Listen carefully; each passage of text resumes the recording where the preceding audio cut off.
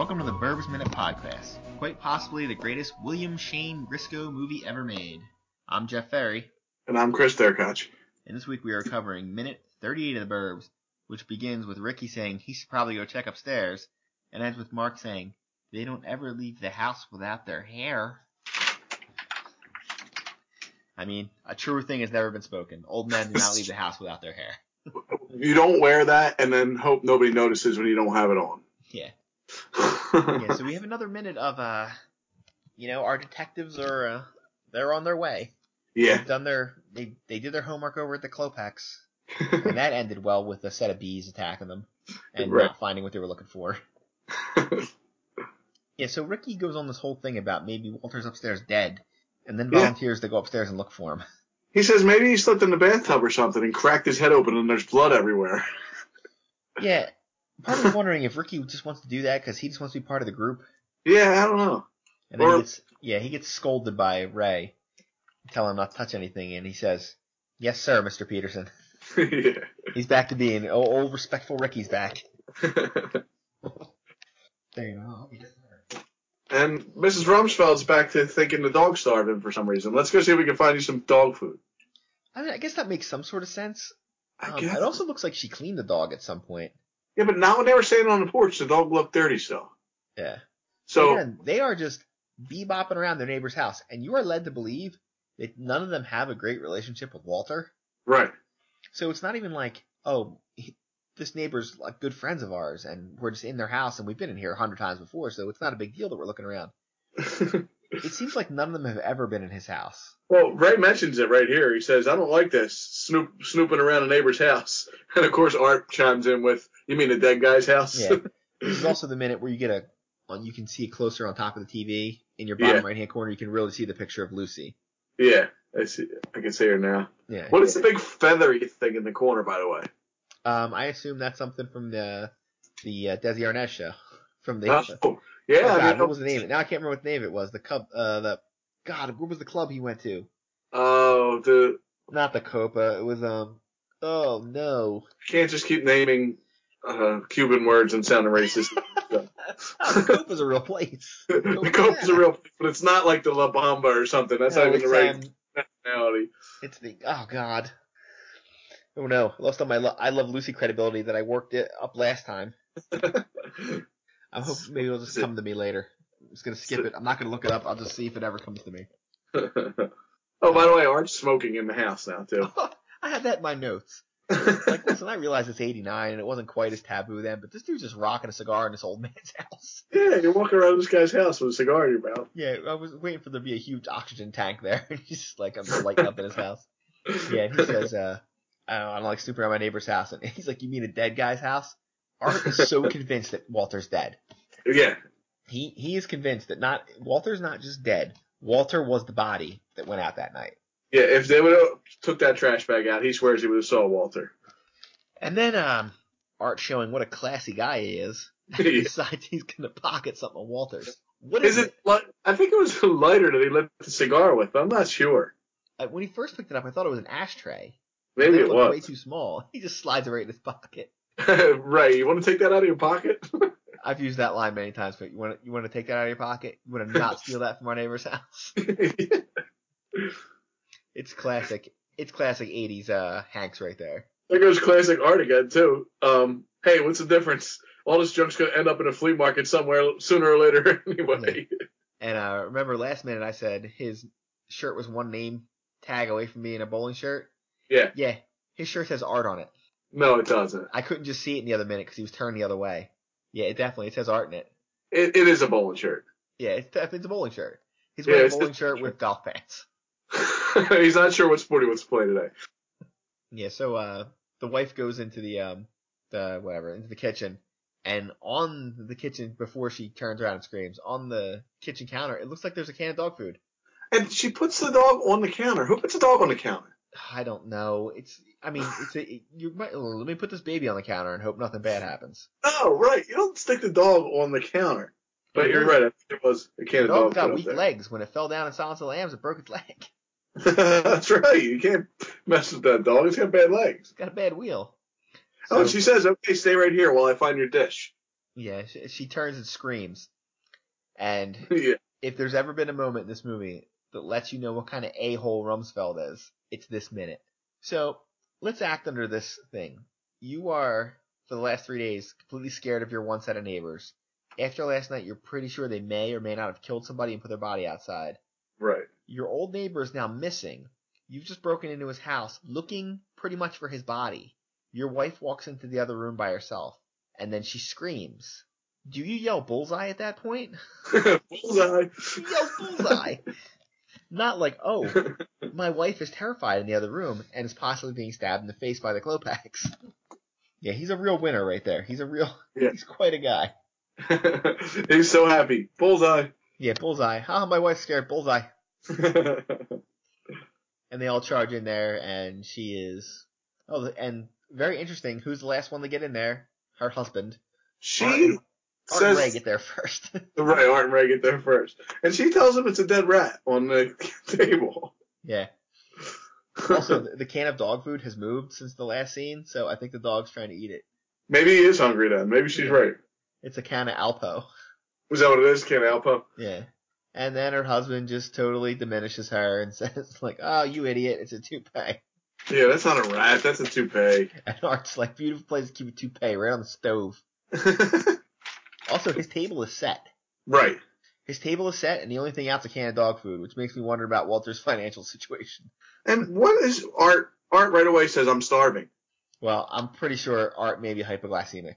I said big surprise there. Art's starving. That's what I wrote down. Big surprise there. And then he says one thing about these old guys, they never leave the house without their hair.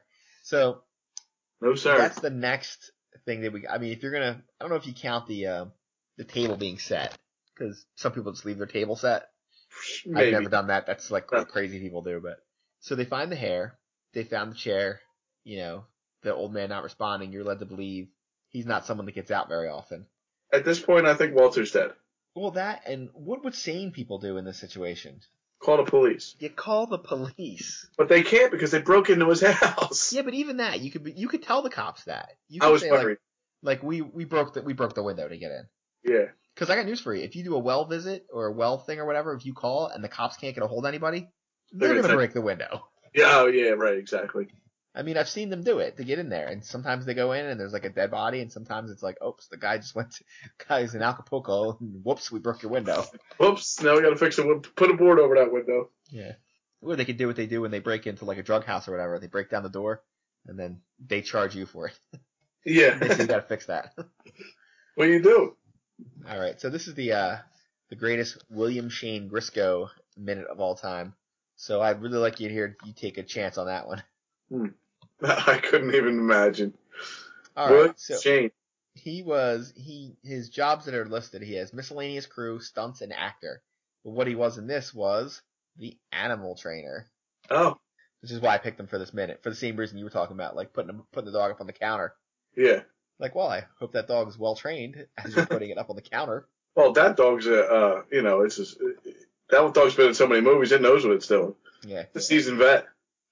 Yeah, he was he's also he was an actor in one movie, Eyes of an Angel. He was a dog handler. He's really going outside of his thing. Yeah. He has stunts in 6 movies. The Rookie, Jack the Bear, Hostile Intentions, Homeward Bound 2. I assume those all involve animals, so he's probably like the guy running from the bear or something. Right. He was a small animal trainer in The Long Shot in 1986. That was his first movie. He was the animal trainer on The Lost Boys, Critters 2, The Burbs, Uncle Buck. What animal was... Oh, the dog was in Lost Boys. Okay. Yeah. Yeah, there was dogs. Uncle Buck, I think there was a dog. I'm assuming he's like a dog guy. Lethal Weapon 3, he's the animal trainer. There was a dog in that. Pet Sematary 2. How hard could that have been? Right. He's dead. That animal's dead.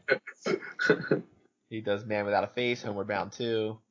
He was in the movie, or he was trainer in Black Dog, My Dog Skip, The Mexican, Cats and Dogs. Oh, that must have been a tough one. Anything with the word dog in it. Yeah. He was on Serenity as the animal trainer. Oh, he was the dog trainer for the 2005 movie Lassie. Do you think that's like the ultimate? To be like Lassie? Well, I don't know. His next movie, 2007, was Underdog. Oh? This guy must be top of the heap. Yeah, they call him Underdog. Yo, this guy's done Lassie and Underdog. Oh, and Beverly Hills Chihuahua too. If only he did Benji, he'd be the one. I know. Apparently he can go outside of just doing dogs. Jonah Hex, he was the bird trainer. Oh, well, maybe he trained the crow in this movie. Maybe to go. And then his last stuff, he was in 2 episodes of True Blood, and an episode of Quick Draw, which I've never heard of, but good for that.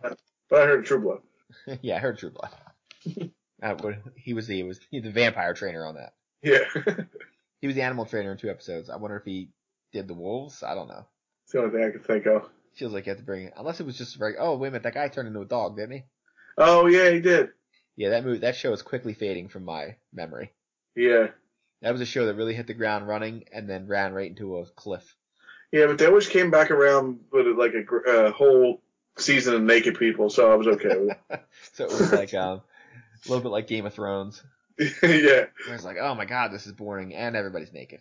That's all you gotta do. Well, you can watch now. You can watch Westworld and get a lot of good and bad naked. You know, I've been watching Westworld. I'm not sure I like it. It's too smart for you. Well, no, it's like you're waiting for stuff to happen and nothing happens. And you're right. I don't want to see all that bad naked. There's some bad naked on there.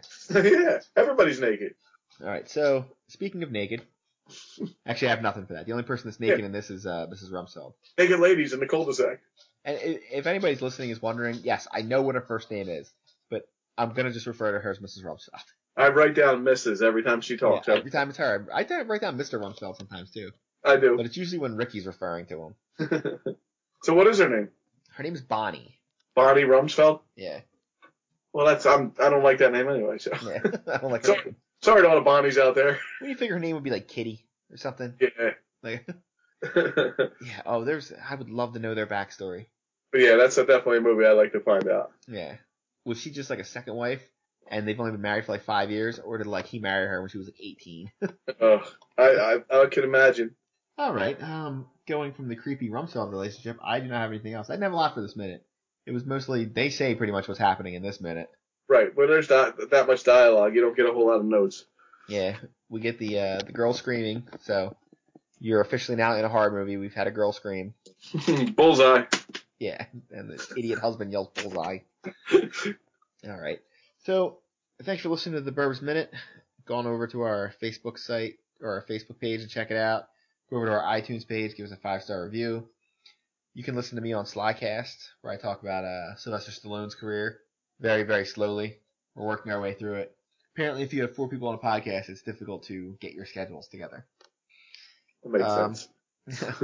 Also, go over to Amazon, buy my book, The Dawn of Mars. If you're listening to this in real time, it makes a great Christmas present. If you're not, if you listen to our back catalog, it makes a great birthday present. It'll make next year's Christmas present good, too. It makes a great anything present. It makes a great Flag Day present.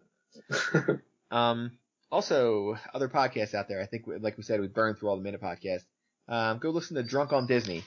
It's a great podcast if you like to drink or you like Disney. Especially if you like Disney, because they're all Disney nerds. Yeah, I'm in. It's also, it's Guy Hutchison, Bart Scott, and Dana Snyder. Dana Snyder was the voice of, oh god. He was on Aqua Teen Hunger Force. He was the voice of, you'd never probably watch the show. Is that the one with the French fries and the milkshake? Yes, he was the Shake. He was Master Shake. There you go. I kept saying, I was going to say milkshake, and if I say milkshake and just ever get back to him, he'll kill me. Yeah, that's why it made me do it. Yeah. It was Master Shake. Master Shake. Yeah, he's a voice actor, but then the other 2 guys are both podcasters and authors, and they know Disney inside and out, and it's a really fun show. I like Disney, but, like normal people, not like them. No, yeah. But check it out. It's fun. I do not have anything else. Me neither. I guess you don't have anything else. Judging by your complete lack of speaking, I guess you're done. I'm looking through, but no, I don't have anything else. So, Bullseye, and stay safe, neighbor.